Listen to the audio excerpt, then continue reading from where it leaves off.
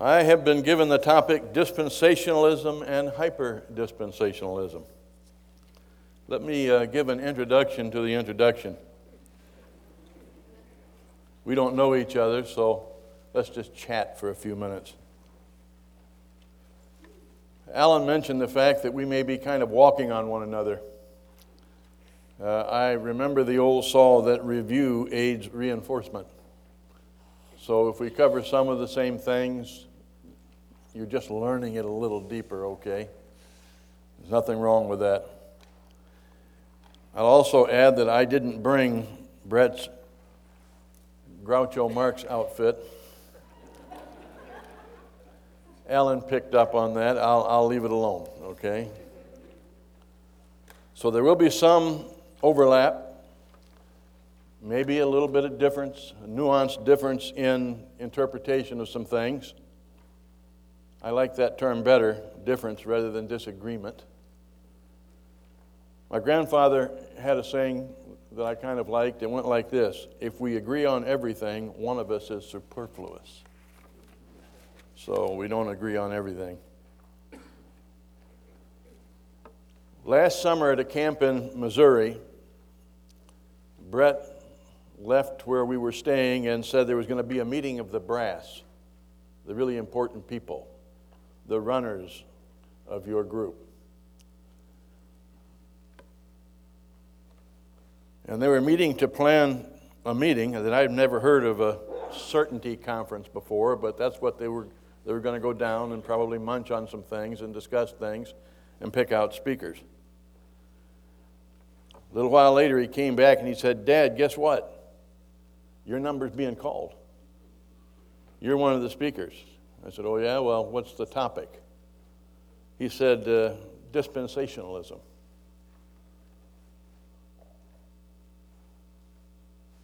It's called a certainty conference.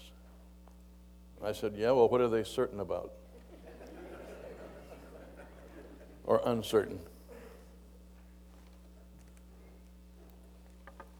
Well, after 50 years of full-time service, it'll be 50 years for me this August.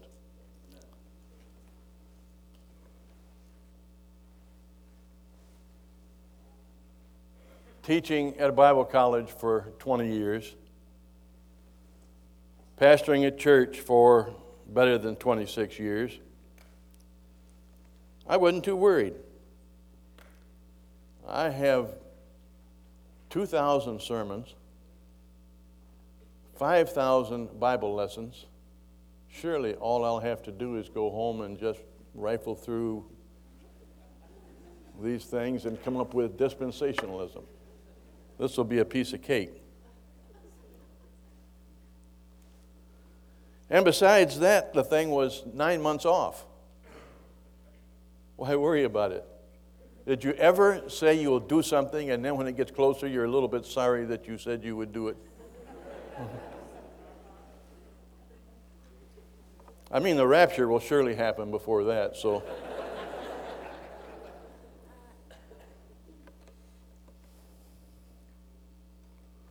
So I said, okay, I'll do it. So I filed it away for a while. I assembled a little bit of material. And then Brett said, don't really get down to brass tacks and do anything because Alan's coming. And he'll tell you exactly what you're going to do. Well, Alan finally came about 4 weeks ago. And I found out that the material I had assembled had really not very much to do with what I was supposed to do. And I found out that Alan already knew what he was going to do, and he had cherry-picked the good topics.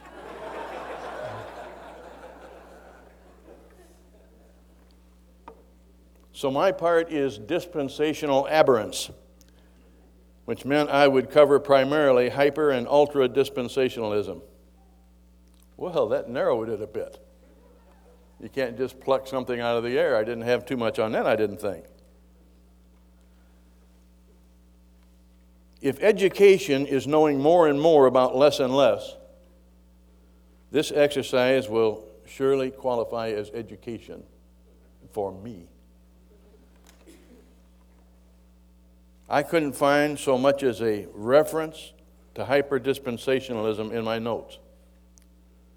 I felt like the deacon at the business meeting when the pastor recommended the purchase of a fancy chandelier as the proposed centerpiece of a renovated lobby.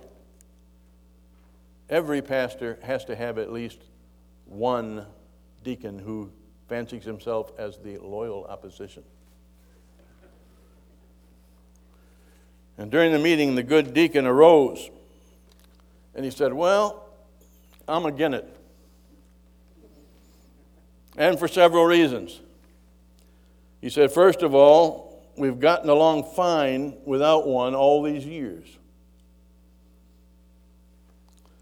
Second of all, we can't afford one.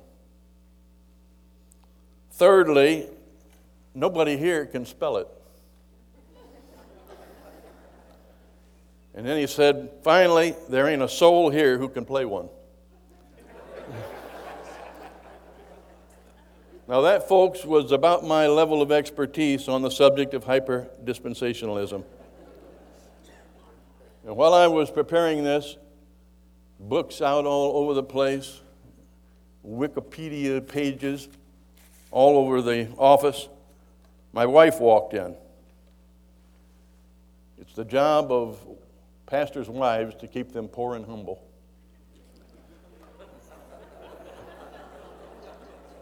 And mine is an expert in both areas, I might add. She looked at it all and said, "What are you doing? You've been in here for hours."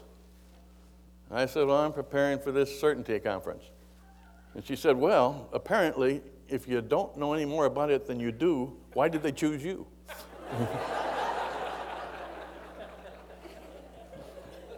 I looked around and I thought, that's a pretty good question. Now, over the past cramming few weeks, Bullinger and Darby and Irving and O'Hare and Ironside and Stamm have become my new buddies. Now, we're going to get pretty far into the weeds before this thing is all over. And then another horrifying thought hit. Okay, so you assemble this and you get it together. How are you going to make it interesting? This doesn't exactly look like hallelujah material to me. And I'm still worried about that. Now note, underscore, star, disclaim, I make no claim to expertise on the subject. But as one liberal said to the other, "Brothers and sisters, let me share a few things with you." A few things that I have very recently stumbled across. And I'll get to the hyper stuff later, and we'll just lay a little background today. First of all, definition of terms. And this is right out of a theology text. Dispensationalism is an evangelical, futurist, interpretive system for the Bible. It maintains that the Bible was divided deliberately by God into divine periods or ages, allotted distinctive administrative principles. The word dispensation, Greek oikos, house, and nomos, law or rules, gives us the English word economy, and you can see that the roots are pretty much the same, economy. So it is an administration of affairs, a stewardship, a mode of dealing, and each age of the plan administered in a certain way and humanly is held responsible as a steward, and each dispensation is marked by a cycle. Now, if you're taking notes, let's look at the cycle very quickly here.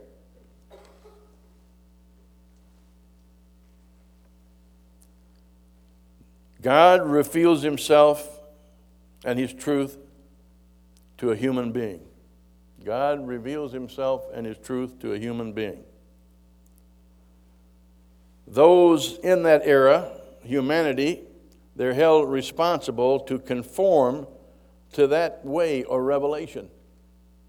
It's revealed to a hero, and then man is responsible for carrying it out. Ultimately, man rebels, and God is obliged to judge. And then this introduces a new period of probation under a new administration as the cycle revs up again. Now, although there are flying in the dispensational sky some rare birds, some minimalists espousing 3, 4, or 5 divisions, there are some that espouse 8 or 9. The mass of the aviary formation, birds I have run into, adheres to 7, however. 7. I'll go slow enough where you can just list them. The classical divisions. 1, innocence. Genesis chapter 1 through 3. And the hero in that case is Adam prior to the fall. Of course, the cycle kicks in, and it's going to end with expulsion from the garden. 2, conscience, Genesis 3 through 8. Expulsion from the garden to deluge.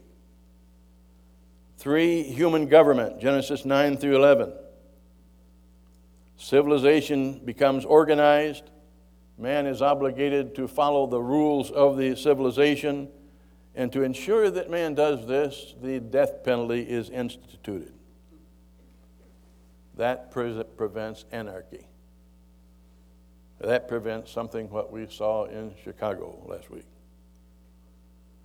4, promise. Genesis 12 through Exodus 19. Abraham to Moses. And it ends with the national big balk at the border of Canaan. 5th, law. Exodus chapter 20. And here they disagree somewhat, but some of the folks say to Matthew chapter 2. Most would say to Matthew chapter 27 and 28. And some would end this section with the diaspora AD 70. We'll discuss the variants a little bit later on. Some of them even go into Acts, and that's where a lot of it hits the fan as to where you're going to place your lines in the book of Acts. And then there is grace, Matthew 28 to Revelation 4, come up hither, which launches the tribulation, the judgment side of that. 7 is the millennial kingdom, Revelation 20. Chapters 4 through 6, the 1,000-year reign, put down after the final rebellion.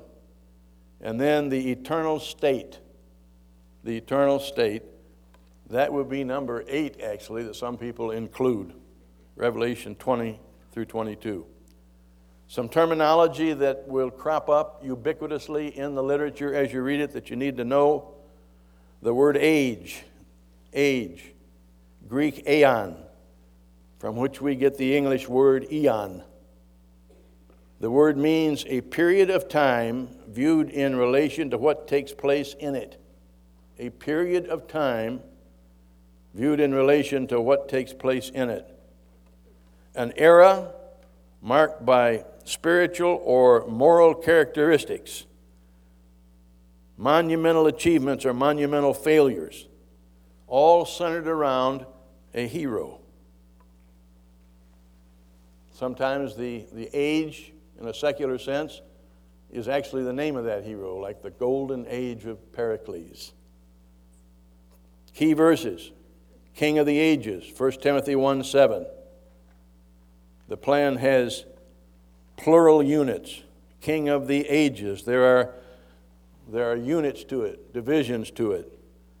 Before the ages, 1 Corinthians 2:7. It has a starting point.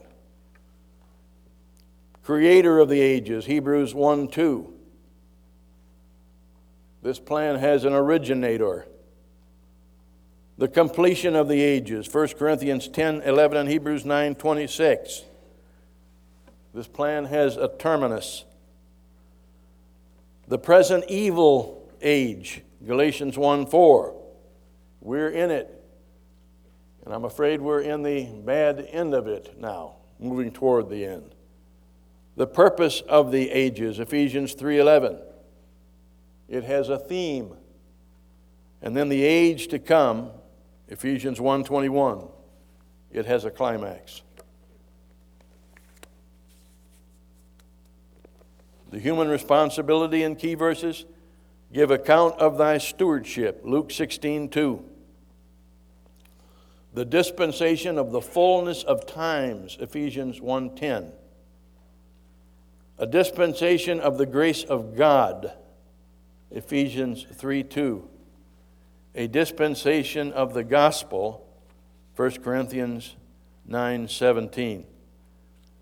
I intended to run through these again and show you the 4 stages and what's in each stage, but we're not going to have time to do that, so I'll move over past some of this material.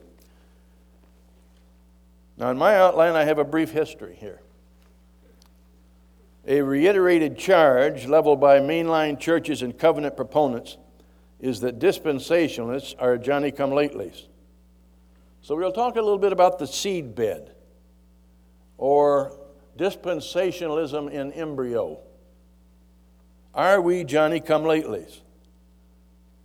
Modern dispensationalism is traceable to the early 19th century.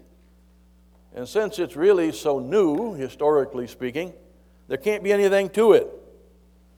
Broadly defined, however, the idea of dividing Scripture to make sense of a divine decree or plan predates even the church councils that officially fixed the canon of Scripture. For instance, Irenaeus, 2nd century, ante-Nicene father, arranged Scripture into divisions. Augustine, Bishop of Hippo, he followed with his effort at dividing up the Bible in order to make sense of it.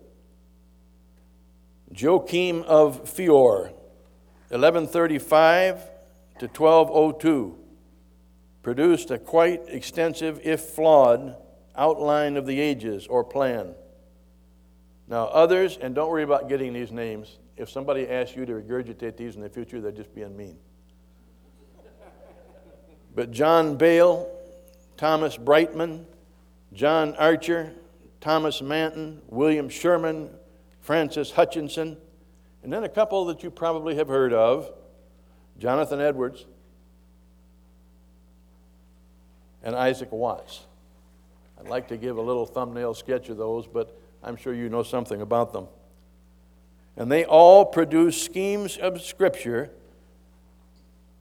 that segmented Scripture and then offered an explanation of how the segments work together and were moving towards some kind of a logical end. The Westminster Confession of Faith, 17th century, noted, quote, various dispensations in the Bible. So you see, it's not all that new, the general idea. To be sure, the doctrines of premillennialism and rapture preceded modern, fully evolved dispensationalism. But when assembled together, they plugged in so neatly that they were apparently designed to fit together. How many of you like puzzles? I don't personally, but I have done them some in the past. Did you ever notice how slow it goes at first? And then you start grouping things together, and you see this and you see that, and finally at the end you're just throwing down pieces to finish the thing up, because there's enough there already that it's apparent what has to happen. So the assertion that the system or hermeneutic we call dispensationalism is a fanciful latter-day innovation is not remotely accurate. It is true the forms or the structure divisions have evolved, but the concept is as old as the compilation of parchments into a canon or a biblos, a book that we can handle. a book that's all together. Thank you, Mr. Gutenberg. And now we can handle the book in another way. If you have the correct hermeneutic, you can handle it because you can know what's in it and how it fits together. All right, the evolution. One of the key modern dividers of Holy Writ was a Jesuit priest. Isn't that odd? Don't say nothing good ever came from Rome. Not much, I'll go with, but not nothing. His name was Manuel Lacunza. Manuel Lacunza, Lacunza. And he wrote a missive called, very impressive name. They liked long titles in those days, I've noticed. And the longer the title, the more scholarly it was. And his book was entitled The Coming of Messiah in Glory and Majesty. It was published under the nom de plume Ben Ezra. A Scottish Protestant, Edward Irving, translated it, adding his own commentary to it, and he published it and then taught it in clearly displayed dispensational concept form. He came over to America and he taught it. He taught it everywhere. He taught it at the Albury Prophetic Conference in 1827. So the seeds, and he was the sower of seeds, are taking root. And at length, the green appeared above ground. As a first group espousal, the Plymouth Brethren, mid-19th century Ireland, then moved into England. They institutionally embraced the divisional concept. Anybody sense a bandwagon taking place? Well, maybe not quite. The flag bearer of the spread was one John Nelson Darby, 1800 to 1882, known as the father of dispensationalism. And his proof text was 2 Timothy 2:15. Where have we heard that one? Rightly dividing the word of truth. That was the point of departure. That was what you might call the proof text of the movement, the genesis of the movement. Therefore, it draws anti-dispensational fire. The King James, for instance, should never have translated it that way. Pulpit commentary is typical of the exegetical circumlocution taking place here. To wit, they say this verse is a metaphor teaching that one should not be a word fighter. One who engages in profitless disputation. Well, they're disputing. I guess you can only dispute on one side. The dividing is to handle aright or cut straight. And the writer ends this little diatribe by stating, whatever the metaphor is, now wait a minute, you have a hermeneutic, but you're not sure what it means. You're not sure how it comes out. Whatever the metaphor is, it means don't trifle with the word. Well, who's trifling with the word? Pulpit Commentary, volume 21, if you want to look it up. I had a professor in college, Garland Babb, who going through this section said, this is to be applied to the Old Testament only, not the New. In other words, you can cut up the Old Testament any way you want to. We don't care. Just leave the New Testament alone. The footnote in the Ruckman Study Bible that I have, and by the way, Dr. Ruckman is, I don't think has passed yet, but he's in hospice fighting for his life, and he has been the primary impetus to the whole King James movement, and we owe him a lot. And I know he's an oddball. I understand that. But we owe him a lot.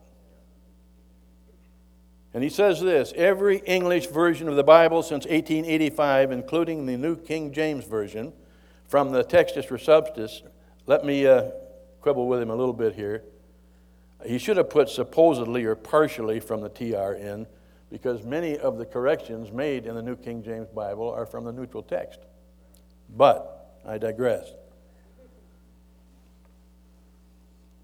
He says it has perverted the verse and destroyed the only command in the Bible to study the Bible. The verse tells you what you are to study, how you are to study it, and why you are to study it. According to many, the whole context is about the Old Testament. John 5:39, search the Scriptures, Old Testament only. Search the Scriptures, for in them ye think ye have eternal life. There are hints in there about me, and they are they which testify of me.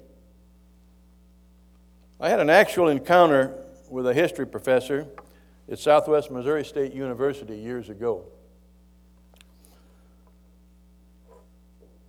His name was Billy Bob Lightfoot. Billy Bob? Hard to pull off really being, scholarly with a name like Billy Bob. So Billy Bob didn't go by Billy Bob. He went by BB. That's the trick. You just go by the initials. BB Lightfoot. This guy was about as arrogant as they come. He had the pipe. And Alan, wherever you are, he had the beard. And we were in a graduate class of about 12 or 14 kids. And he sat at the end, and right next to him was my seat, right here. He always smoked that pipe, which kept going out. So I had to hear this sucking on that pipe the whole time. It nauseated me. Spittle running down.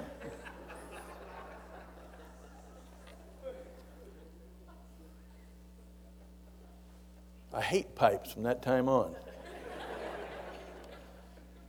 If you're a pipe smoker, I'm sorry, okay? You might have one or two lurking in here. I don't know. I've noticed when I was in Missouri that this crowd hugs a lot. I'm not into hugging except with my wife, all right? I have a rather broad personal space. I'll just add this. I will do it if you insist. I will hug. Even if you're a man and as ugly as sin, I will hug. If you smoke a pipe, however, you stay away from me, all right?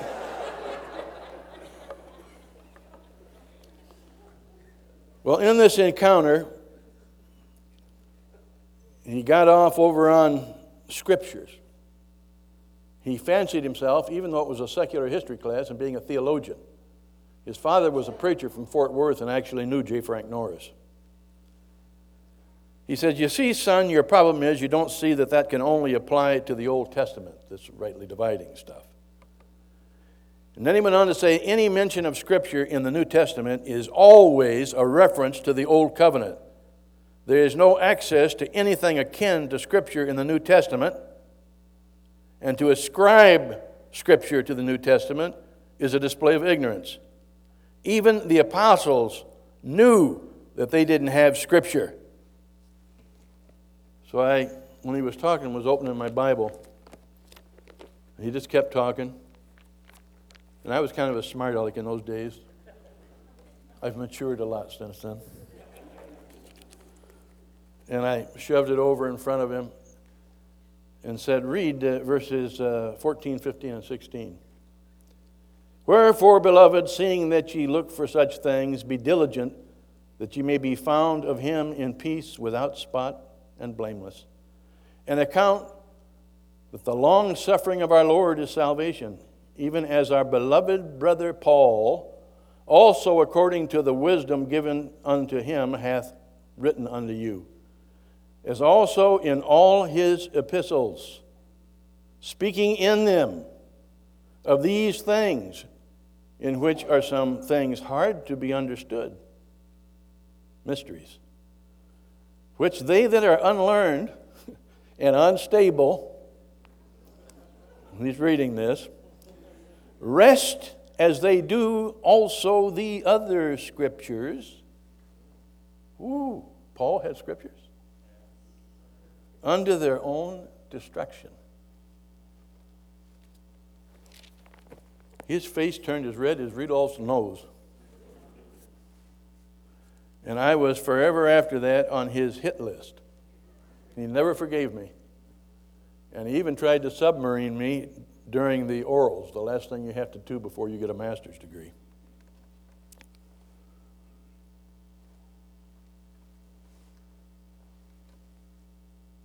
Listen, a liberal messes with much of the Bible he doesn't like. A covenant theologian, mainline guys, go after the verses that support divisions. Do you ever stop to think that they refer to them as covenant theologians? Theologians? If you hold that position, you're a theologian. You hardly ever hear of a dispensationalist theologian. And I know it's harder to say. But one has to be quite a narcissist to call themselves a theologian at all. And what do you do for a living? Oh, I'm a theologian. I much prefer student of the Bible. All of us are just students of the Bible. Have you ever tried to call on someone and discuss the Bible with them, and they say, oh, I'm an expert on the Bible? I've read it almost all the way through.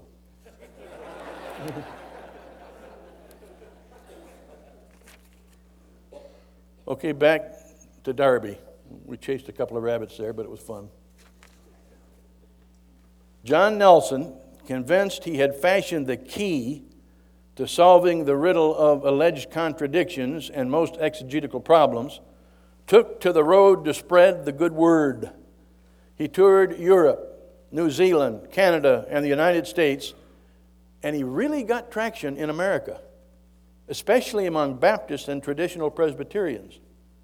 They rejected his soteriology and ecclesiology, he was a Calvinist, but exhibited near euphoria over his eschatology, the end times. Most of the American audience hadn't heard that before. And it was something that was exciting to congregants everywhere. He got positive reviews everywhere he went.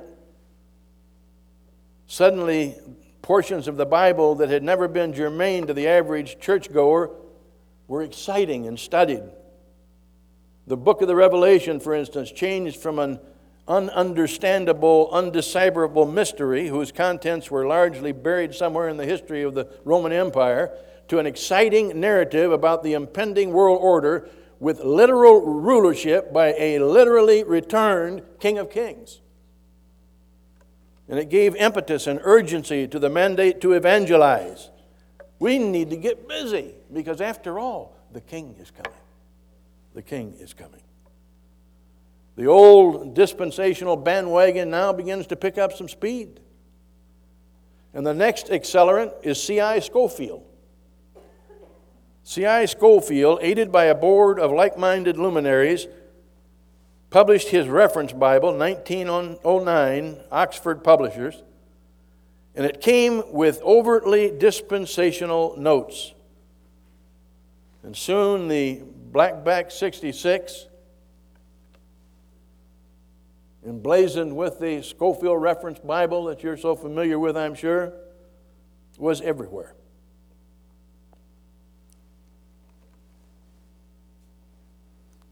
In the time I was old enough to take a note of the fact of what was going on around me, I was a slow developer.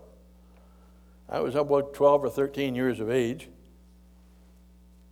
All the way up to when I quit coming home to my home church, around 40 years of age, in a congregation that peaked at averaging from about 1955 to 62, it averaged about almost 5,000 a Sunday in attendance.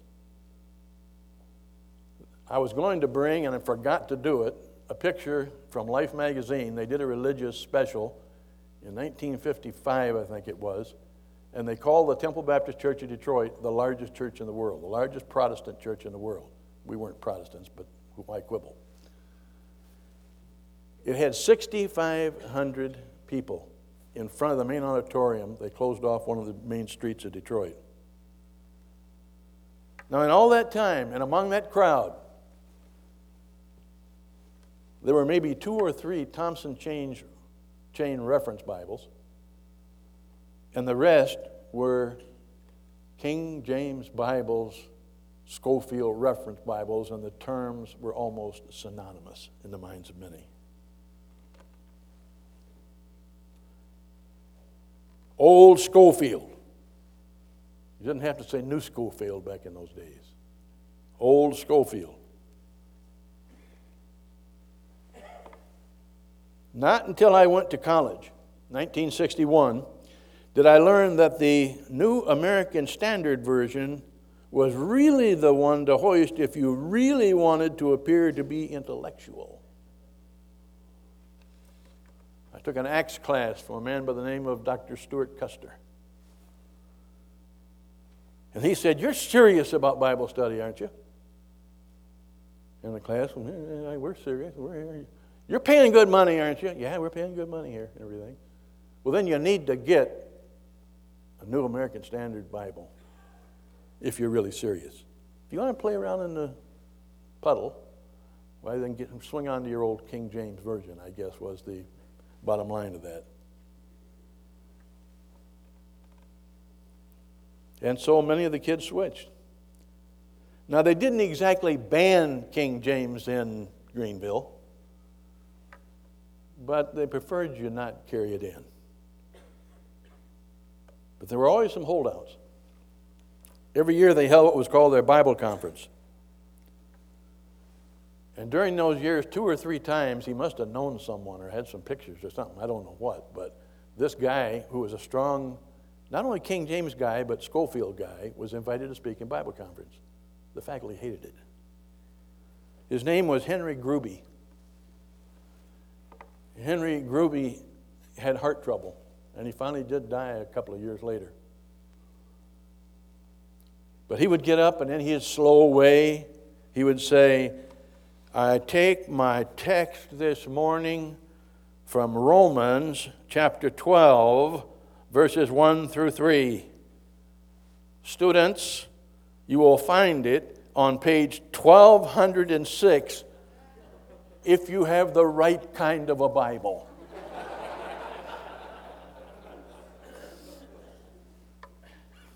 Every time he spoke, if you have the right kind of a Bible.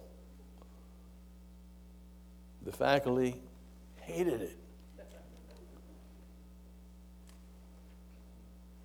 A few years back, Bibles proliferate all over the place now, even at Bob Jones, different kinds of Bibles. There was a guy there, I was in the bookstore looking over to see if I could get some material, and down the row was one of the speakers, and I've forgotten his name, but I recognized it at the time. And he was a strong King James guy, an old codger. And a student walked up to him and said, "Brother, would you sign my Bible?" And he looked at the student and he said, "Is it a King James Bible?" And the kid said, "Yeah." He said, "Okay, I'll sign it. I don't sign anything but King James Bibles." And a bunch of people heard him and started laughing. And I started laughing. But I wasn't laughing the way some of them were laughing. I was laughing because I knew there are a few nuts left, okay?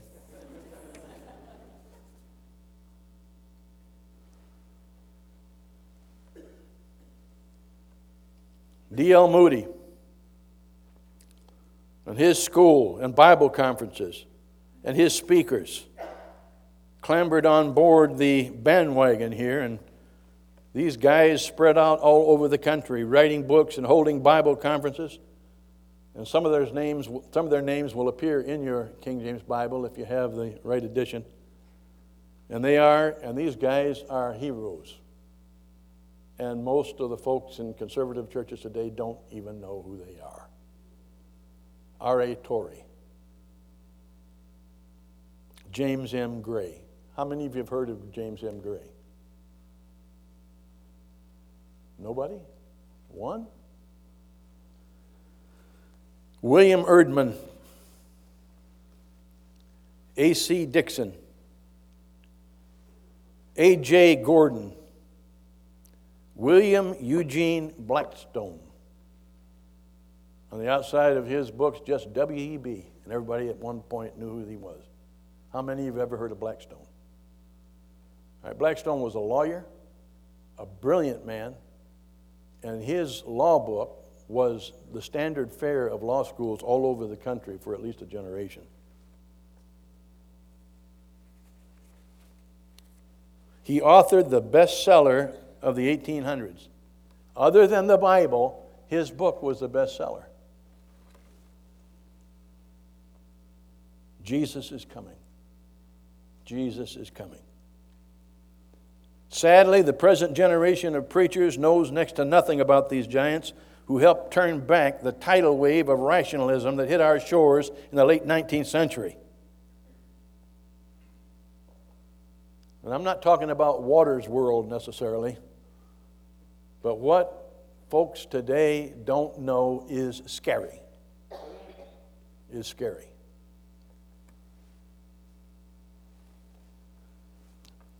I live up in the Toledo area. You probably would not have a United States of America today if a couple of things hadn't happened in the Toledo area. They should be as famous as Bunker Hill, but they're not. Oliver Hazard Perry. He won the Battle of Lake Erie. And the British controlled Canada and were trying to send things down through the Great Lakes to resupply troops in the middle of the country. The War of 1812. Perry won, and they couldn't send those supplies. There was another battle right near where sometimes we go to eat, almost on the property, called the Battle of Fallen Timbers. How many of you have ever heard of Mad Anthony Wayne? All right, more. Mad Anthony Wayne and the Battle of Fallen Timbers pushed the British out. Otherwise, American history might have been just a parenthesis of about 38 years in British history. And the whole thing would have reverted back. We wouldn't have a nation. And listen, we wouldn't have the religion and the churches and the movements and the evangelism that we have if it hadn't been for these men that I've just talked about.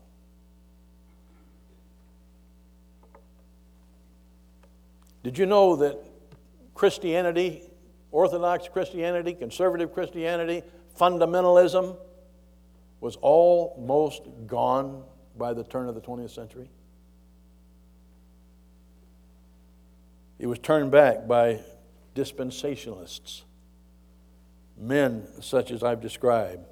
The universities and even the theological seminaries played a role. Now, many of the secular universities and more the theological seminaries soaked up the rationalism of Germany and wrung it out over our land. Graduates soon occupied pulpits, especially in the North, who reduced the Bible to a useful prop to spread progressive ideas, but secretly believed it was, its more objectionable parts and cultural anachronisms and political incorrectness could be altered at the whim of any teacher or preacher that wanted to change it. Did you know that about 45 minutes from where I live, you cannot preach on Romans chapter 1? You'll get a warning, and you do it again, you get a fine. You do it a third time, jail time for preaching out of Romans chapter 1. Oh, Canada, indeed.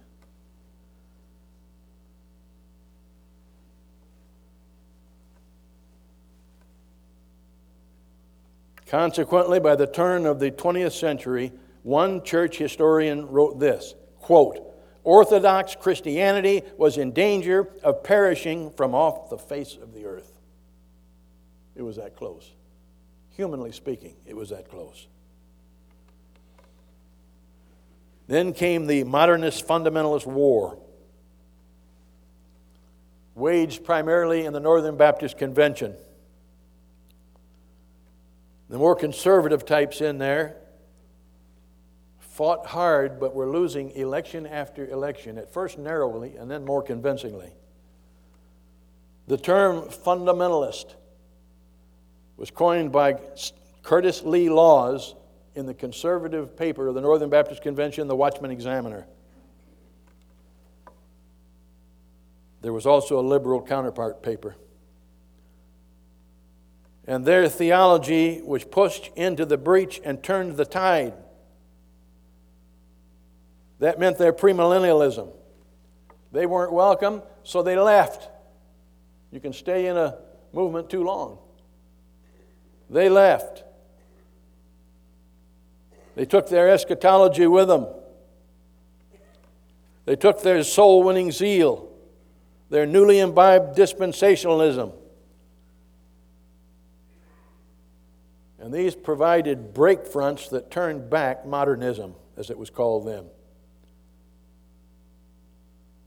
The great evangelists of the early 20th century played their role. I'm talking Sam Jones, Bob Jones, Fighting Bob Schuller, a Methodist, Billy Sunday, Mordecai Ham, and give Billy Graham his due. He got a lot of folks saved. And he did, in his early days particularly, have somewhat of a proclivity for preaching on the end time, which meant that he was somewhat of a dispensationalism. What he is today, sometimes I wonder. But then he was loosely a dispensationalist. And then there's the school movement, which countered the liberal flow of graduates that were filling pulpits. Moody Bible Institute, 1886. The Bible Institute of Los Angeles, or Biola, 1908. Philadelphia College of the Bible, 1913, and others. And together, they were called by one writer the nucleus for the spread of American dispensationalism. They were almost all dispensationalist schools, some stronger than others, but dispensationalists. Many of these graduates evolved from a school constituency into a more formalized and permanent organization. They got together. Birds of a feather flock together. They got together in associations and fellowships and societies. And prominent were such men as Louis Sperry Schaeffer and his Dallas Theological Seminary, 1924. They call themselves the primary disseminators of scholarly dispensationalism in America. Somewhat of a self-serving title. A little elitism. I guess that's permissible if you're elite on the right side, though.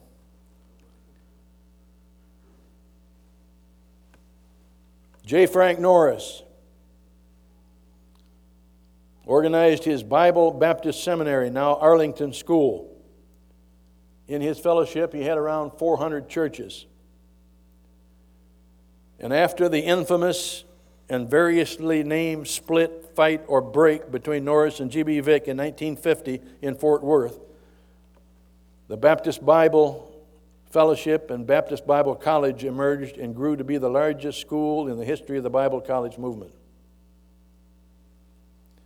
boasting at one time around 4,000 cooperating churches around the world.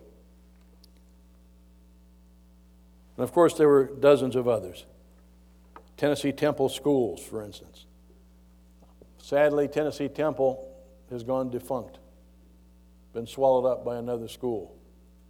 But they had graduates that spread out all over the country, and they were dispensationalists.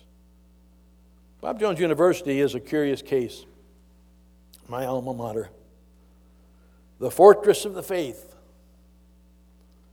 the bastion of fundamentalism of the 20th century. About 10 years back, jettisoned the term fundamentalist and fundamentalism and is now happily called evangelical, a term they wouldn't countenance when I was there. They refuse to be officially identified with premillennialism.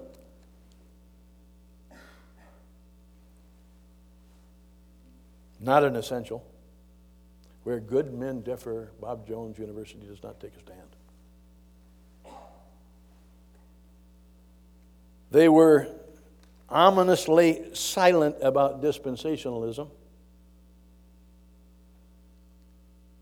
Their 4,000 to 5,000 students, 4 or 5 times a week in chapel, got up and said the creed, I believe in the inspiration of the Bible, both the Old and New Testaments, the creation of man by the direct act of God, the incarnation and virgin birth of our Lord and Savior Jesus Christ, his identification as the Son of God, his vicarious atonement for the sins of mankind by the shedding of his blood on the cross, the resurrection of his body from the tomb, the new birth through regeneration by the Holy Spirit, and the gift of eternal life by the grace of God.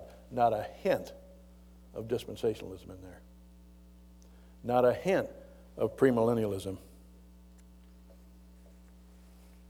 Yet most of the professors and all of the preacher boys are to some extent dispensationalists to a degree.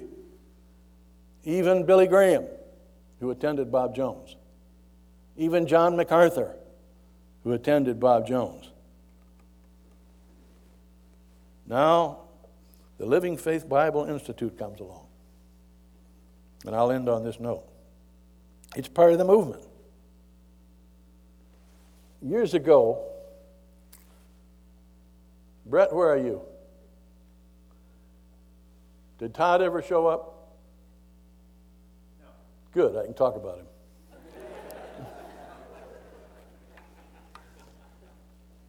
There was a kid at Toledo Baptist Temple, where I pastored, that decided he wanted to go off and get educated. He went down to Texas, and then I heard that he was taking correspondence courses or something from some outfit in Kansas City. And I think I even said to him, Todd, what are you doing? You're in a church basement operation. Your degree won't amount to a hill of frostbitten beans.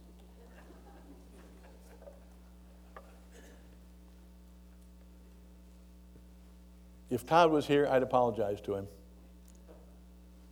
I've since become convinced, after kind of probing around, some of the kids in our church now are enrolled and taking things, some of the guys and the gals, and I'll duck in for a few minutes and listen.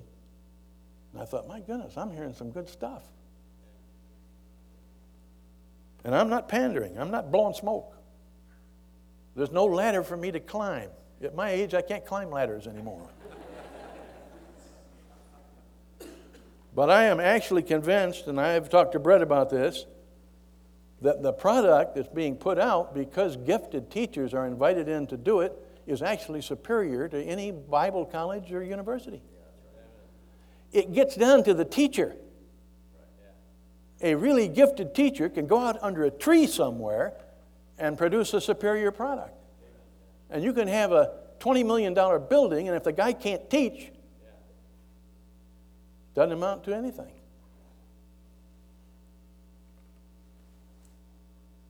I would just say, if you're involved in this, don't let anybody denigrate your education. Just take what you're getting, good stuff, and then go out and use it for Jesus. But all of these taken together had a positive result. And by the way, there's so much arrogance in education. Do you know that? Man, the military can't touch it. Even politicians, I don't think, are as bad.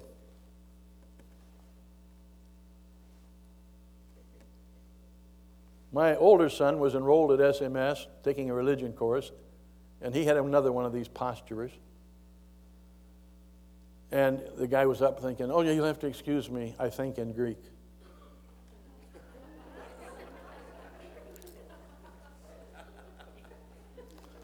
Well, they were in a class, and it was just a new class. By the way, the Assemblies of God, their headquarters, they're Jerusalem and Springfield as well. And they have a Bible college there and a seminary there. And there were 3 of these guys got together. They were friends, and they were specialists in Greek. And they were in a class. And for 3 or 4 classes, he would write something on the board, and they would say, I don't think that's quite right. When this is that way, the other has to be that way. And he would look at them, and he finally called them together and said, okay, what are you guys doing in here? And they said, oh, this is just our hobby. We want to make sure that we're up to date, so we just kind of take classes for the fun of it. He said, would you please leave? He was embarrassed. Why? They knew more than he did. This is the state university. They have the very best. No, they don't. They knew more than he did, and he wanted them out. But they did serve a purpose. The men, the movements, the institutions gave permanence to sound doctrine and delayed the apostatization of America for about 3 generations. I think the same thing is happening again. I'd just like you to note that those who are ignorant of history are fated to repeat it. Santayana.